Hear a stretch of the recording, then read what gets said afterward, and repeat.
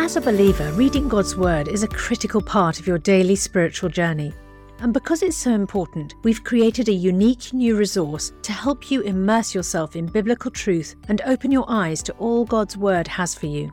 It's a free PDF download called The Word 1-to-1 that takes you on a guided journey through John chapter 1. With biblical text and short commentary, each page provides insights that will strengthen your faith in an easy-to-read guided format. There's truly no other resource like this. Download your free PDF copy today at premierinsight.org/resources. That's premierinsight.org/resources.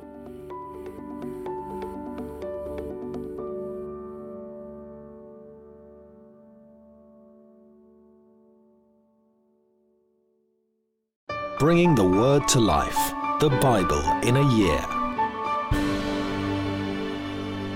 Genesis chapter 36. This is the account of the family line of Esau, that is Edom. Esau took his wives from the women of Canaan, Adah, daughter of Elon the Hittite, and Aholibamah, daughter of Anna, and granddaughter of Zibeon the Hivite. Also Basemath, daughter of Ishmael, and sister of Nebaioth. Adah bore Eliphaz to Esau, Basemath bore Reuel, and Aholibamah bore Jeush, Jalam, and Korah. These were the sons of Esau, who were born to him in Canaan. Esau took his wives and sons and daughters, and all the members of his household, as well as his livestock, and all his other animals, and all the goods he had acquired in Canaan, and moved to a land some distance from his brother Jacob. Their possessions were too great for them to remain together. The land where they were staying could not support them both because of their livestock. So Esau, that is Edom, settled in the hill country of Seir. This is the account of the family line of Esau, the father of the Edomites, in the hill country of Seir. These are the names of Esau's sons: Eliphaz, the son of Esau's wife Adah, and Reuel, the son of Esau's wife Basemath. The sons of Eliphaz: Teman, Omar, Zepho, Gatam, and Kenaz. Esau's son Eliphaz also had a concubine named Timnah, who bore him Amalek. These were the grandsons of Esau's wife Adah. The sons of Reuel: Nahath, Zerah, Shammah, and Mizah. These were grandsons of Esau's wife Basemath. The sons of Esau's wife Aholibamah, daughter of Anna and granddaughter of Zibeon, whom she bore to Esau: Jeush, Jalam, and Korah. These were the chiefs among Esau's descendants, the sons of Eliphaz, the firstborn of Esau. Chiefs Teman, Omar, Zepho, Kenaz, Korah, Gatam, and Amalek. These were the chiefs descended from Eliphaz in Edom. They were grandsons of Adah. The sons of Esau's son Reuel: chiefs Nahath, Zerah, Shammah, and Mizah. These were the chiefs descended from Reuel in Edom. They were grandsons of Esau's wife Basemath. The sons of Esau's wife Aholibamah: chiefs Jeush, Jalam, and Korah. These were the chiefs descended from Esau's wife Aholibamah, daughter of Anna. These were the sons of Esau, that is Edom, and those were their chiefs. These were the sons of Seir the Horite, who were living in the region: Lotan, Shobal, Zibeon, Anna, Dishon, Esau, and Dishan. The sons of Seir in Edom were Horite chiefs. The sons of Lotan: Horai and Homan. Timnah was Lotan's sister. The sons of Shobal: Alvan, Manahath, Ebal, Shepho, and Onam. The sons of Zibeon: Ea and Anna. This is the Anna who discovered the hot springs in the desert while he was grazing the donkeys of his father Zibeon. The children of Anna: Dishon and Aholibamah, daughter of Anna. The sons of Dishon: Hemdan, Eshban, Ithran, and Keren. The sons of Ezer: Bilhan, Zaravan, and Akan.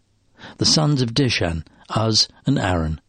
These were the Horite chiefs: Lotan, Shobal, Zibeon, Anna, Dishon, Ezer, and Dishan. These were the Horite chiefs according to their divisions in the land of Seir.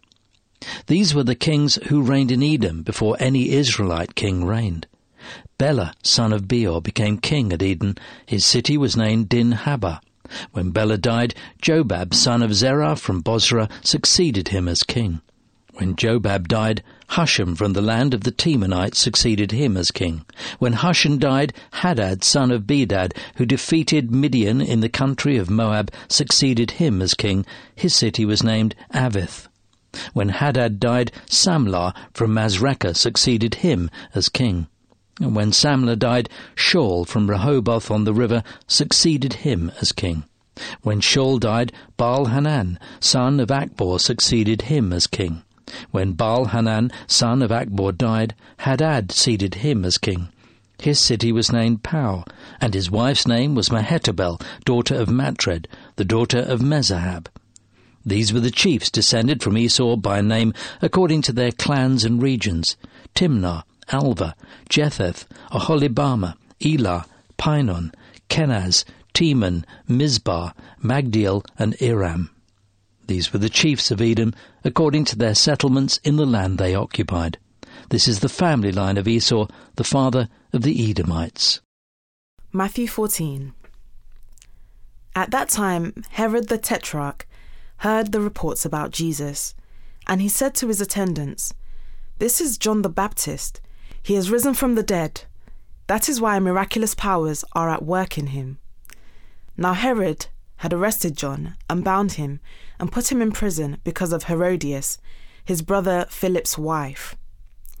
For John had been saying to him, "It is not lawful for you to have her." Herod wanted to kill John, but he was afraid of the people, because they considered John a prophet. On Herod's birthday, the daughter of Herodias danced for the guests, and pleased Herod so much that he promised with an oath to give her whatever she asked. Prompted by her mother, she said, "Give me here on a platter the head of John the Baptist." The king was distressed, but because of his oaths and his dinner guests, he ordered that her request be granted, and had John beheaded in the prison. His head was brought in on a platter and given to the girl, who carried it to her mother. John's disciples came and took his body and buried it. They went and told Jesus. When Jesus heard what had happened, he withdrew by boat privately to a solitary place.